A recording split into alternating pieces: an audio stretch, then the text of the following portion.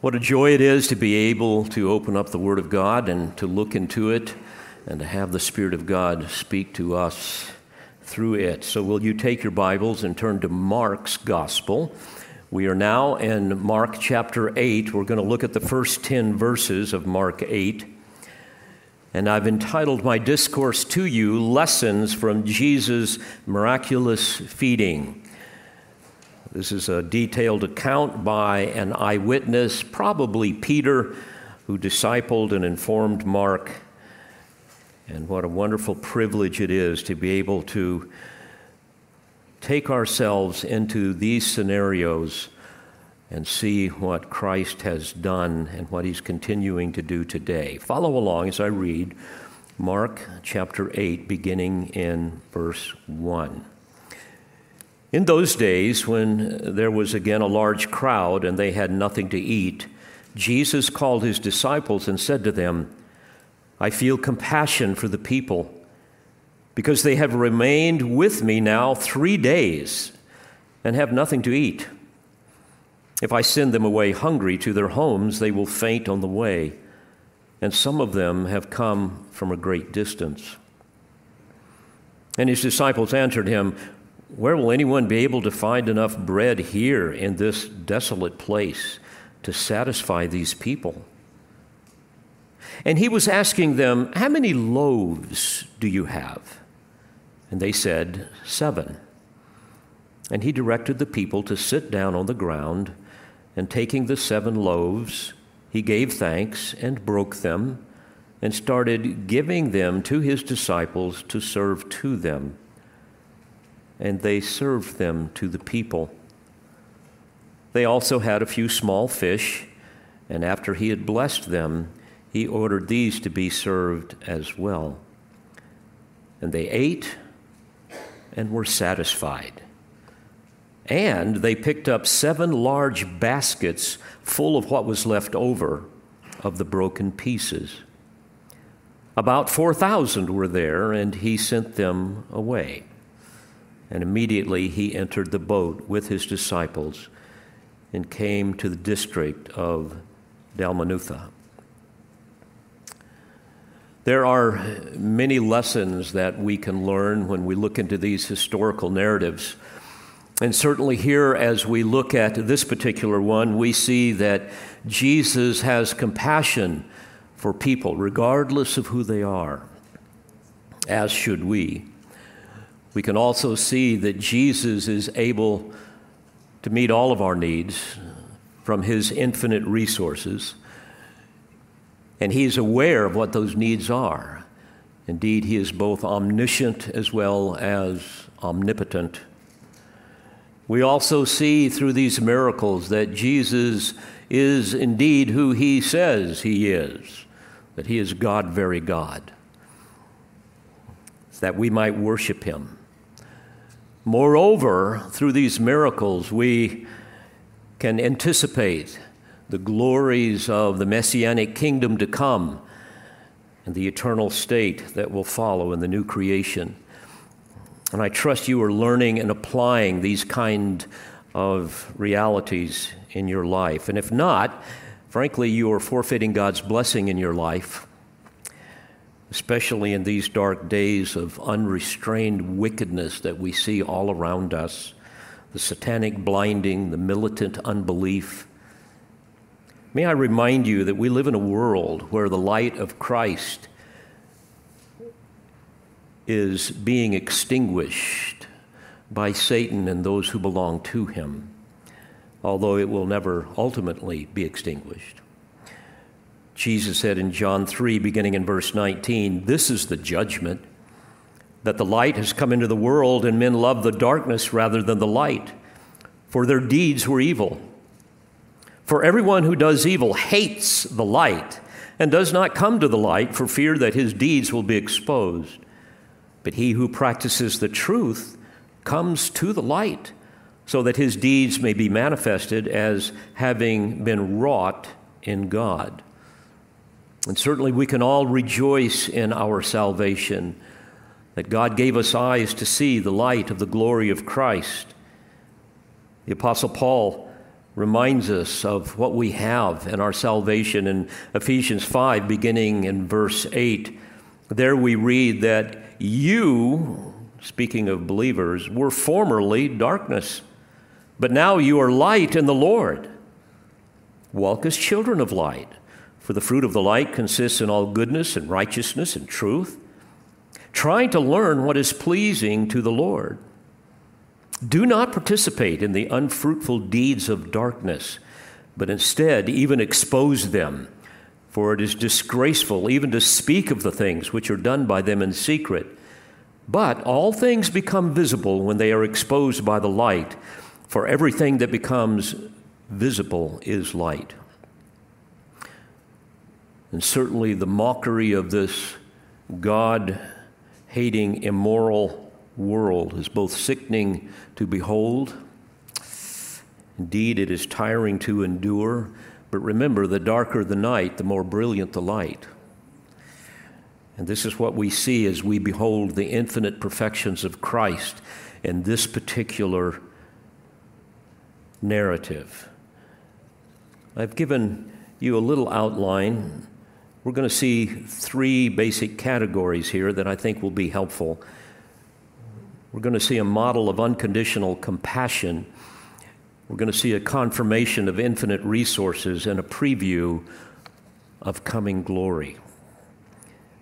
What I'd like for you to do is put yourself in the position of one of the disciples in that day. You've been traveling with the Lord for 2 or 3 months.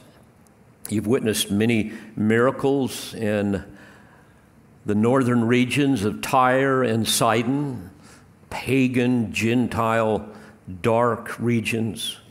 And then you've traveled south on the eastern side of the Sea of Galilee into the region of Decapolis, on the southeastern shores. And you've seen massive crowds coming to Jesus. You've been a part of all of that. In fact, Matthew tells us in Matthew 15:29, and large crowds came to him, bringing with them those who were lame, crippled, blind, mute, and many others, and they laid them down at his feet, and he healed them. So the crowd marveled as they saw the mute speaking, the crippled restored, and the lame walking, and the blind seeing, and they glorified the God of Israel. But during this extended journey, you have enjoyed the presence of the Lord Jesus Christ. He has instructed you on many things. He continues to encourage you, challenge you, exhort you, prepare you for what lies ahead. And one of the things that you've noticed is that he's been breaking down all of the racial barriers between Jew and Gentile. And he has given sight to the blind, hearing to the deaf, a living illustration of your need to be able to see and hear what the Lord would have for you, that you might fully embrace the reality that Jesus is who he says he is, God, very God, deserving of our breathless adoration and worship. And now Jesus is about to perform another astounding miracle to underscore these wondrous truths. The feeding of 4,000 men plus women and children, probably a group of people, as we shall see, that are about 15,000, maybe 20,000 people. Now let's look closely at this climax to Jesus' Gentile ministry. Verse 1, in those days when there was again a large crowd, and they had nothing to eat, Jesus called his disciples and said to them, I feel compassion for the people because they have remained with me now 3 days and have nothing to eat. Now, imagine this, dear friends. You're in a desolate desert wilderness. It's hot, it's dry, there's no food. The only water that you would have is the water that you carried with you, or perhaps some springs here and there. No other sources of food, and you really haven't eaten in 3 days. When I fast for a day, I get hangry, right? Are you that way? You've been sleeping on the ground. And Jesus, frankly, has just had a magnetic draw. You can't take your eyes off of him. You can't stop listening to him. You are overwhelmed with all that you're seeing, spellbound. Is this indeed the Son of God, the Jewish Messiah? Now, bear in mind, the environment in this second feeding is quite different from the first feeding that you see in Mark 6, about verse 35 and following. The first feeding was on the northeastern shore of the Sea of Galilee in the springtime. It would have been around Passover, so the hillsides would have been thick with green grass. In fact, Matthew tells us in Matthew 14:19, Jesus ordered them to sit down on the grass, okay? And John says in John 6:10, Jesus said, "Have the people sit down." Now there was much grass in the place. But now, in this second feeding, several months have passed by. The summer sun has done what it typically does in an arid region, and any grass that is there is going to be withered.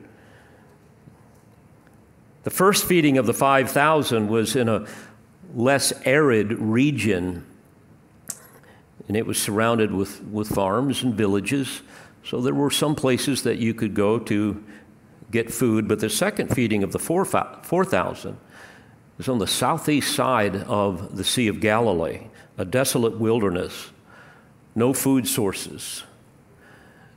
It would be much like Southern California. I remember when I lived there, they said there were two seasons in Southern California, green and brown, right? Green and brown. And it would have been brown here in this second feeding. Verse 6, and he directed the people to sit down on the ground, not on the green grass. Matthew 15:35 says the same thing. Now, Jesus is fully aware of the spiritual needs as well as the physical needs of the people. In fact, he was more aware of their needs than they were. They were mesmerized by what they saw. And of course, that would have been rather dangerous because you're going to have to eat, and some of them are going to have to travel a great distance to get to their homes and to a source of food. So Jesus calls his disciples to come over to him, and he expresses his compassionate concern. And this takes us to the first point in our little outline, a model of unconditional compassion. Verse 2, I feel compassion. The word in the original language means to have deep feelings within one's bowels. You know, as we would say, it just gets me right in the gut. That's the type of concept that we have here, to have a profound sympathy in one's innermost being. I feel compassion for the people because they have remained with me now 3 days and have nothing to eat. And he says, if I send them away to their homes, they will faint on the way, and some of them have come from a great distance. Now, as we think about this, beloved, I want you to remember that God is a God of compassion. We read about that a little bit ago in our scripture reading. In Exodus 33, beginning in verse 18, Moses says to the Lord, I pray you show me your glory. And he said, I myself will make all my goodness pass before you and will proclaim the name of the Lord, referring to Yahweh. I will proclaim the name of the Lord before you. And I will be gracious to whom I will be gracious, and will show compassion on whom I will show compassion. Isn't it interesting that the first attribute of Yahweh's self-proclamation is that he is a compassionate God, meaning that he genuinely cares about men and women and boys and girls that he has made in his image. And he has enormous tenderness for them, for their needs, physical as well as spiritual. And later, when Moses ascended Mount Sinai, after Israel's sin and of erecting and worshiping a golden calf, we read in Exodus 34, "Then the Lord passed by in front of him and proclaimed, the Lord God, compassionate and gracious, slow to anger and abounding in loving kindness and truth, who keeps his loving kindness for thousands, who forgives iniquity, transgression, and sin, yet will by no means leave the guilty unpunished." So indeed, our God is a compassionate God. And we're reminded of this in this particular narrative. Even during the wicked reign of Jehoahaz in ancient Israel, the Lord spared Israel of ultimate military defeat that would lead them into exile. Well, why did he do this? Well, all because of his compassion, along with his promise to the patriarchs to give their descendants the land. Because of his great mercy and compassion towards Israel, he spared them. We read of this in 2 Kings 13, verse 23. "But the Lord was gracious to them and had compassion on them, and turned to them because of his covenant with Abraham, Isaac, and Jacob, and would not destroy them or cast them from his presence until now." I find it interesting, even with Israel, God knew all along that his people would rebel. In fact, he ordained to allow that to happen, to manifest the glory of his attributes. He knew as well that we would rebel, and yet he has saved us by his grace, right? And even though God knew Israel would, quote, act corruptly, in Deuteronomy 4:25, and, quote, do that which is evil in the sight of the Lord, causing him to scatter the people among the nations, Deuteronomy 4:27, and serve their gods, verse 28. Nevertheless, let me read the prophecy that he made to Moses. Deuteronomy 4 and verse 30. "When you are in distress and all these things have come upon you, in the latter days you will return to the Lord your God and listen to his voice. For the Lord your God is a compassionate God. He will not fail you, nor destroy you, nor forget the covenant with your fathers, which he swore to them." Indeed, God will not permanently reject Israel, but will honor his covenant promises to Abraham. His compassion and faithfulness will lead ultimately to their restoration. Now, as we come back to Mark's gospel, we know that later Jesus' compassion was revealed in a most dramatic way when he approached Jerusalem for what is often called the triumphal entry. Actually, it was a time of great sorrow for him, a time of lamentations. His soul was in an agony over the superficiality and the self-deception of the people. And he judged them for this. Remember what Luke tells us in Luke 19, verse 41. "When he approached Jerusalem, he saw the city and wept over it." There's his compassion. And here's what he said: "If you had known in this day, even you, the things which make for peace, but now they have been hidden from your eyes."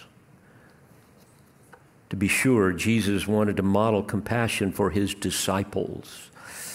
He wanted them to see it and experience it firsthand, especially his compassion toward those that had been canceled in his culture, namely those unclean Gentiles. We must ask ourselves, would the Lord describe me as compassionate, truly sympathetic to those who are in need? And by the way, this means a whole lot more than just writing a check to help somebody out. True compassion is going to roll up your sleeves. You're going to get your hands dirty. You're going to get in the presence of people. You may even touch them, look them in the eye, and minister to them. I remember the times I've been in Siberia We would go to small churches at times, and there would be people there that had never seen an American and never seen a pastor. And I remember on a number of occasions, the old men would come up and take me by the hand and begin talking to me in Russian, and fortunately I had a translator. Tears running down their eyes, and they're translating, and we're trying to interact. But they were so thankful that I would come and spend some time with them.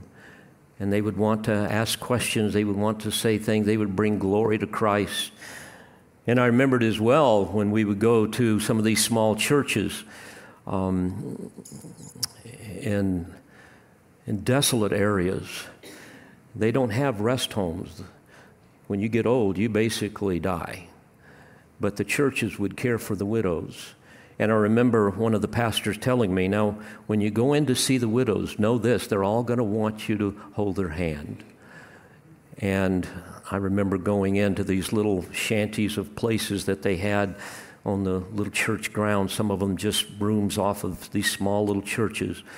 And these dear ladies all wrapped up in all of their coats, and they would want me to sit down with them and take them by the hand, and they would weep and we would talk. And I'm not saying that to put a feather in my hat, but I was just really convicted that that's what compassion looks like.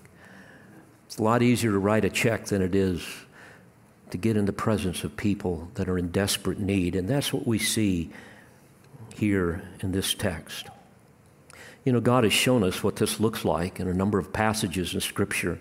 May I remind you of what James 1, verse 27 says, "Pure and undefiled religion in the sight of our God and Father is this, to visit orphans and widows in their distress and to keep oneself unstained by the world." Hebrews 13, verse 3, "Remember the prisoners as if chained with them, those who were mistreated, since you yourselves are in the body also." Do you identify with the suffering of others who suffer physically, even as you suffer in your own body? Proverbs 19:17, "One who is gracious to a poor man lends to the Lord, and he will repay him for his good deed." Do you realize that compassion for the spiritually ignorant and rebellious was one of the primary qualifications of a high priest? Because it revealed an awareness of his own sin, his own frailties, his own shortcomings. Hebrews 5, beginning at verse 2, says that he can deal gently. The word could be translated, he can have compassion with the ignorant and misguided, since he himself also is beset with weakness, and because of it he is obligated to offer sacrifices for sins, as for the people, so also for himself. In other words, when we have an honest evaluation of our own sinfulness, our own weaknesses, that will animate our hearts to have compassion for others who are in similar conditions. We're all exhorted in Romans 12 to rejoice with those who rejoice and what? Weep with those who weep. By the way, one of the greatest acts of compassion is that of evangelism, to proclaim the gospel to those who walk in spiritual darkness, who are dead in their sins. I mean, the world has no answer. They're always trying to legislate something else, you know. Well, if we legislate gun control, then everything will be okay. Well, no, we've got to legislate woke ideology, and then we'll have the utopia that everybody wants. And on it goes. It's all just a fool's paradise. I mean, God must change the heart, right? And only the gospel will do that. You show me a professing Christian that has no burden for the lost, and I will show you a phony Christian.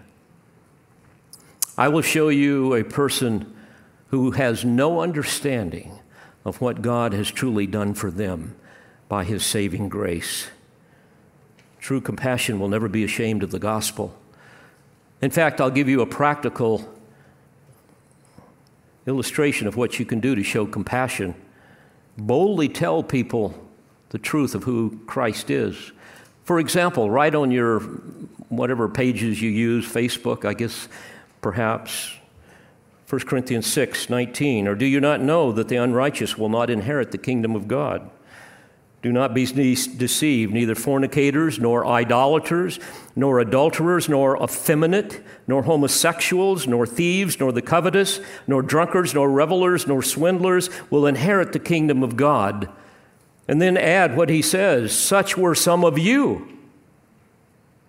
But you were washed, but you were sanctified, but you were justified in the name of the Lord Jesus Christ and in the Spirit of our God. Beloved, share your testimony. Unleash the Scripture on people. That is compassion. This is the kind of compassion that Jesus modeled. And many were saved. And many were persecuted, including the Lord. So Jesus felt compassion for the people because they have remained there with him now 3 days. They had nothing to eat. And if he sends them away, the long distance to go, they might faint. Verse 4, and his disciples answered him, where will anyone be able to find enough bread here in this desolate place to satisfy these people? Now, obviously, the disciples knew that he was able to feed all of the people. He had just done that a few months before in a very similar situation. But what they questioned was whether or not the Lord Jesus was going to miraculously feed these unclean Gentiles. That was the issue. I mean, they weren't even allowed to eat with Gentiles, much less have their Messiah create food and give it to them, and then eat with them. But what Jesus was about to prove is that ethnicity was not a qualification for divine blessing. Ethnicity has nothing to do with admittance into the kingdom of God. Salvation is by grace alone, through faith alone, in Christ alone. Now notice verse 5. It says, and he was asking them, how many loaves do you have? And they said 7. The idea here is he's asking them, it's almost like, how many loaves do we have? How many loaves? I want all of it. How many loaves do we have? He wants to make sure they all know, well, it's just 7. All right. That's what he's doing. Now, of course, Jesus knew. It wasn't like he ever lacked information. All right. He's omniscient. He knew the amount. But he asked them in order to underscore the minuscule amount of food that they had, which was greatly disproportionate to the vast need of the crowd. Moreover, this would magnify the miraculous nature of the creation that was about to take place, and more importantly, put his deity on display one more time for them and for everybody else. In case you disciples have any doubts, remember, there's just 7 loaves. So we've seen a model for unconditional compassion. Secondly, now, another lesson that's about to be learned here is just a confirmation of infinite resources. Verse 6. And he directed the people to sit down on the ground. And then it says, and taking the 7 loaves, now let me stop here. The term loaves here, in our culture, we think of a loaf, somebody's got one of those big loaves of bread that you all will give us from time to time. By the way, I love sourdough. But, and it's kind of hard to break those things off. That's not what this is. These are basically flat cakes. That's the idea. That's what they have. And they could easily be broken into smaller pieces for distribution. So, and taking the 7 loaves, he gave thanks and broke them and started giving them to his disciples to serve to them. And they served them to the people. Now, folks, this is staggering. Here we have instantaneous, ongoing, spontaneous creation of bread from the hand of the Creator himself. When I read these things, I'm always reminded that this is my Creator. This is my Savior. This is my Lord. This is my King, and yours as well if you know and love Christ. I'm reminded of John 1 and verse 3. All things came into being through him, and apart from him, nothing came into being that has come into being. And here's a great example of that. Colossians 1:16 and following, for by him all things were created, both in the heavens and on earth, visible and invisible, whether thrones or dominions or rulers or authorities. All things have been created through him and for him. He is before all things, and in him all things hold together. This is my Jesus. I hope he's yours. Now imagine being one of the disciples. You're watching all of this, along with others that I'm sure were asked to come and help with the distribution. I was thinking about this. The Lord probably had them be seated in groups of 50 and 100, as in the feeding of the 5,000. That's recorded in Mark 6 and verse 40. And of course, this was necessary for orderly distribution. And so we've got 15, maybe 20,000 people. You start doing the math, maybe a couple hundred, 250 groups of people. It's hard to say exactly. So you're going to need lots of help. Imagine if you go to a group of 50, maybe 75 people, maybe 100. Imagine carrying that many of these flat cakes, and you've got to, no, you're going to have help. And you're watching all of this. By the way, imagine if it was just 12 of them, and they're going back and forth to a couple of hundred groups of people. I mean, they would have all starved by the time they got their bread, right? So all of this is going on. Now, you think about this. Jesus could have just as well miraculously just put the food right in their lap. Whoa, there it is. Wow, did you see that? Did you get, I did too. I mean, he could have done that. But why didn't he do that? Well, the text doesn't say, but I think it is a tenable hypothesis to assume that Jesus wanted his disciples to be involved in the miracle, that they might experience the compassion. These filthy, unclean Gentiles that you are now serving. Moreover, he wanted them to experience the sheer joy of that compassionate service along with the power of Jesus.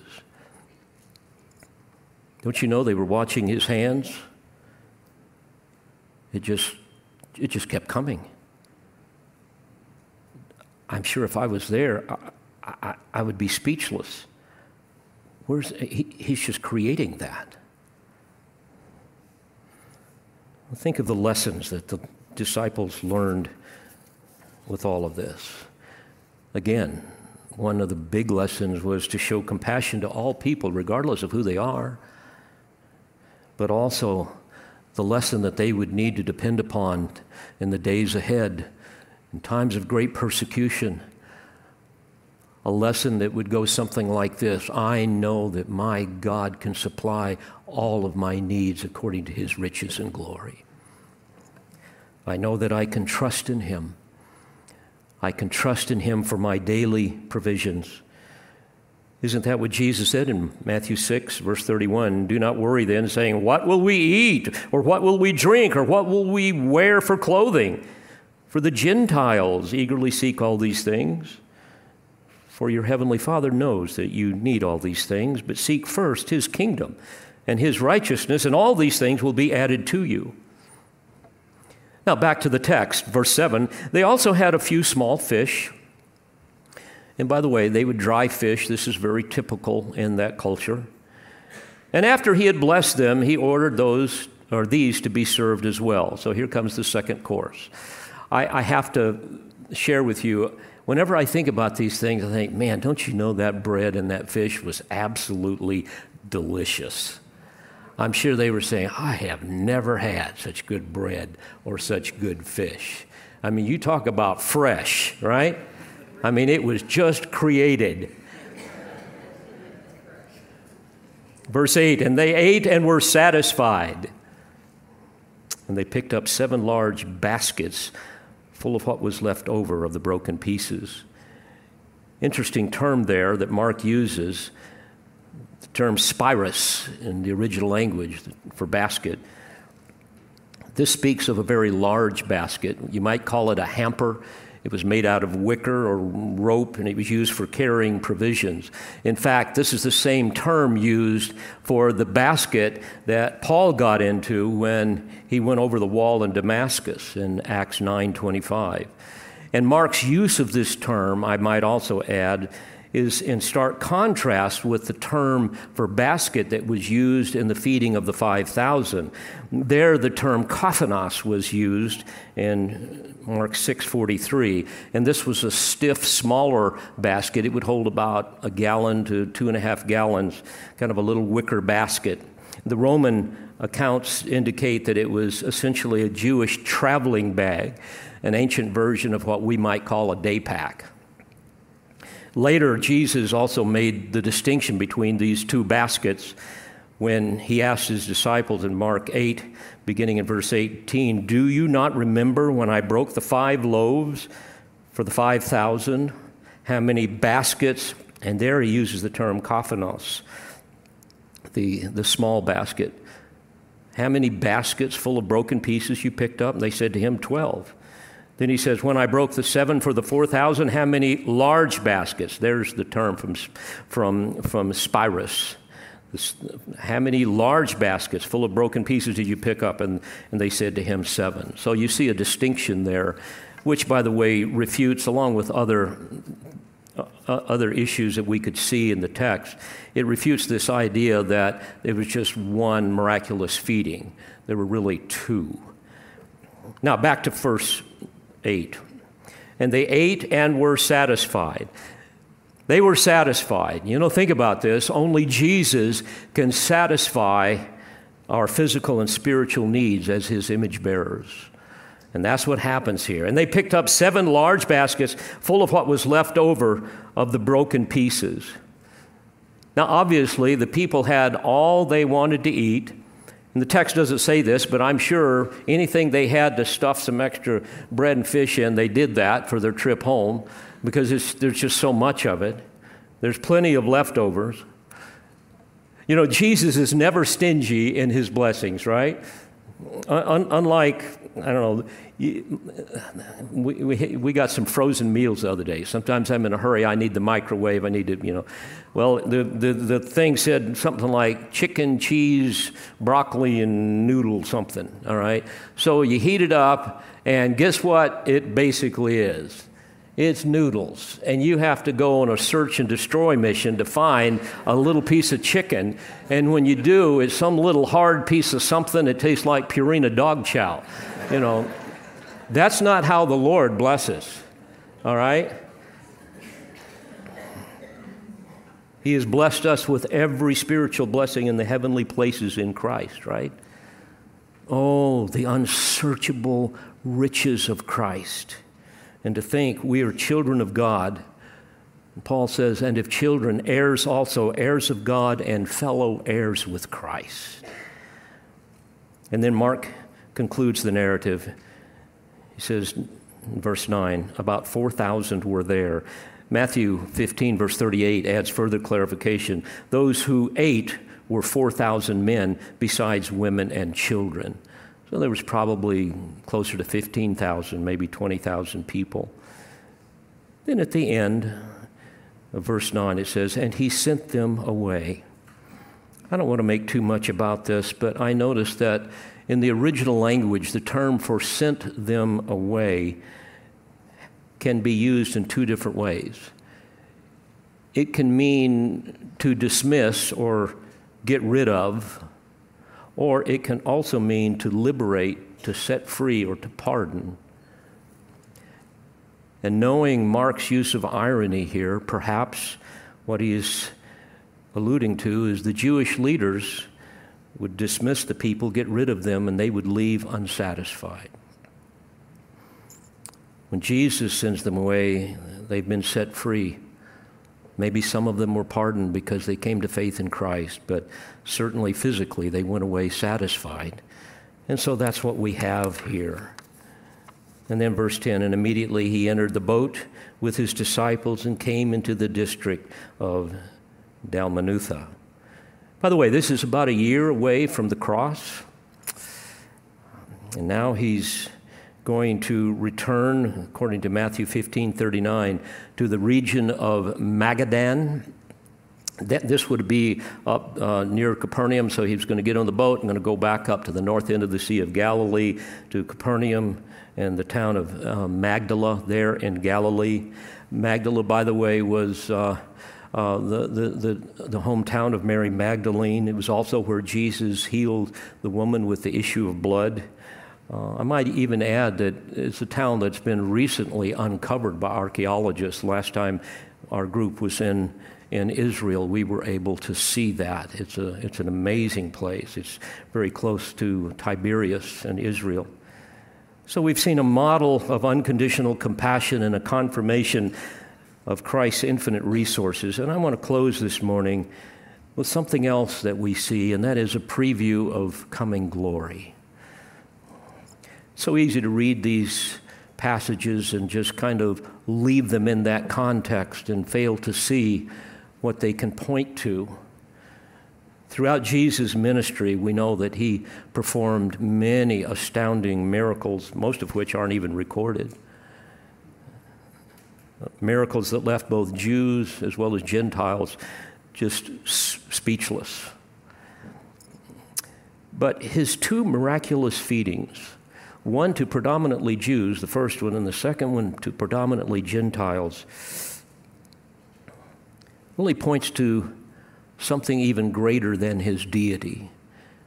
I believe that it points to a preview of coming glory, especially with respect to the marriage supper of the Lamb. Here I go to Revelation 19. In verse 9 we read, "Blessed are those who are invited to the marriage supper of the Lamb." I want to take you for just a few minutes into Revelation to expand upon this point. In Revelation 19, we see the fullness of Christ's reign coming to fruition, that time when heaven's going to explode in heavenly praise. At the end of verse 6, "Hallelujah, for the Lord our God, the Almighty reigns." This is now the fullness of the Messianic kingdom that has come in. The kingdom of God, remember, being the central and unifying theme of Scripture, the ultimate goal of biblical history, that consummating bridge between the end of human history and the eternal kingdom and the splendors of heaven.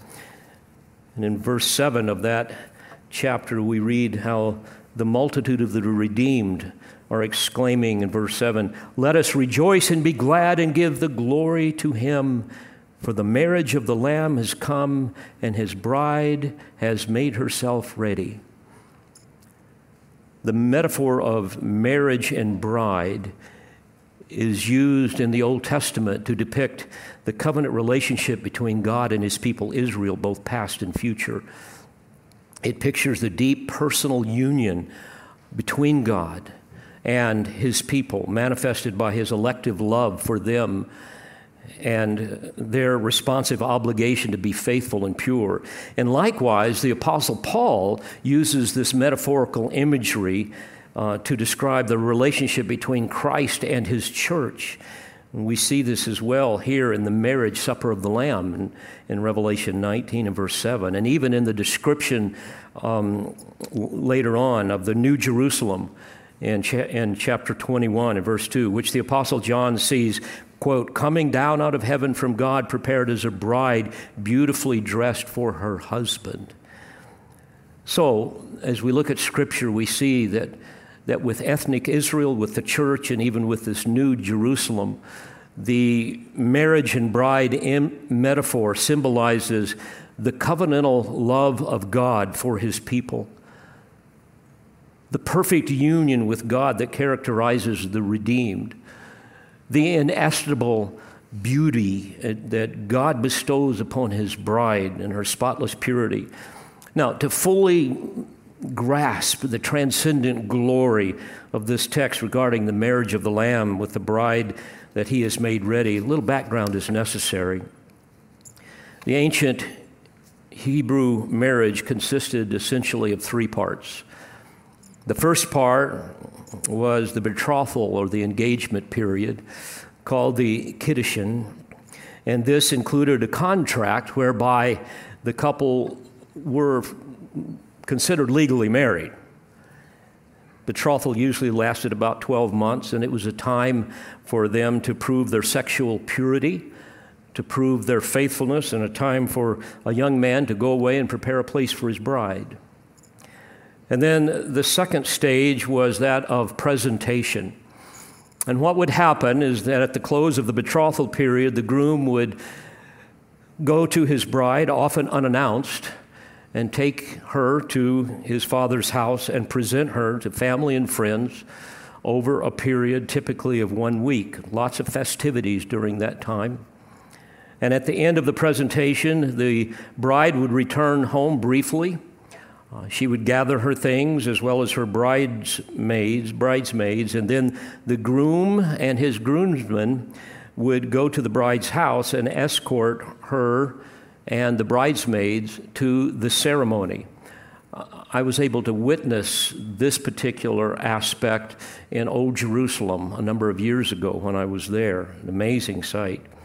And then you have the third aspect, the third stage, and that is the huppah, the ceremony itself, where actual vows are exchanged. And after the ceremony, a final meal would take place, followed by the physical consummation of the sacred union in the couple's private chamber. Now, this imagery, beloved, dominates our Lord's relationship with his bridal church. And I might also add that it is crucial for our understanding of the prophetic literature. As his bride, we were betrothed to Christ in eternity past by his uninfluenced sovereign will. Paul described this in 2 Corinthians 11 and verse 2. For I am jealous for you with a godly jealousy, for I betrothed you to one husband, so that to Christ I might present you as a pure virgin. And currently, the groom to whom we are betrothed is preparing a place for his bride. Jesus said in John 14, in my Father's house are many dwelling places. If it were not so, I would have told you. For I go to prepare a place for you. If I go to prepare a place for you, I will come again and receive you to myself, that where I am, there you may be also. And the period of betrothal is also a period of sanctification as we are being prepared by the Spirit of God for that day of presentation. That process of sanctification whereby the Spirit of God, through the power of his word primarily, is conforming us more and more into the likeness of Christ. The Apostle Paul speaks of this in Ephesians 5, verse 25. Christ also loved the church and gave himself up for her, so that he might sanctify her, having cleansed her by the washing of water and the word, that he might present to himself the church in all her glory, having no spot or wrinkle or any such thing, but that she would be holy and blameless. Now, I believe that the presentation will occur at the time of the rapture of the church, when he comes for his bride unannounced and he takes us unto himself as his pure virgin, the sanctified church. And then during the 7 years of tribulation upon the earth, the raptured church will be presented to the heavenly hosts, having no spot or wrinkle or any such thing, holy and blameless. And at the end of the 7-year celebration, it will be a time of the final ceremony and the marriage supper of the Lamb. That marriage supper of the Lamb will begin with and coincide with the earthly kingdom. And ultimately, the ceremony will extend throughout the entirety of the millennial reign of Christ, with the final consummation occurring in the new heavens and the new earth, along with the descent of the New Jerusalem. Again, Revelation 21:2, coming down out of heaven from God, made ready as a bride adorned for her husband. And there, in the new heavens and the new earth, the glorified bride, which will include all of the redeemed, throughout all of redemptive history, will live in perfect union with her bridegroom in the bridal city, the New Jerusalem. And as we look at the text in Revelation, this is the final theme of that great heavenly song. It evokes praise for the love of God for his bride. Verse 7, let us rejoice and be glad and give the glory to him, for the marriage of the Lamb has come and his bride has made herself ready. And by God's grace and by his power through the Spirit, he is making us ready. Verse 8 says, and it was given to her to clothe herself in fine linen, bright and clean, for the fine linen is the righteous acts of the saints. And here we see that the stunning attire of purity that was worn by the angels, referred to back in Revelation 15 and verse 6, now that adorns the bride. And what an amazing transformation has taken place. We know that at salvation we are clothed with the imputed righteousness of Christ, but now the righteousness is no longer imparted, but it is intrinsic to our glorified state as his bride, forever and ever. And finally, the promise of Romans 8:19 will be realized. That is the revealing of the sons of God. In verse 21, when we will be set free from the slavery to corruption into the freedom of the glory of the children of God. As I think about this, imagine when all of this was revealed to John on the Isle of Patmos, how exhilarating it would have been for this world-weary apostle to now be able to see all that is being declared and to be reminded of what he wrote in 1 John 3 and verse 2, beloved, now we are children of God, and it has not appeared as yet what we will be. But we know that when he appears, we will be like him, because we will see him just as he is.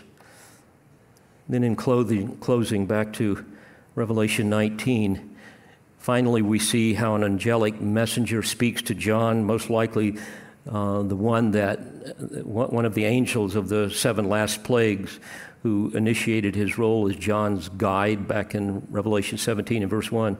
Verse 9 says, and he said to me, write, blessed are those who are invited to the marriage supper of the Lamb.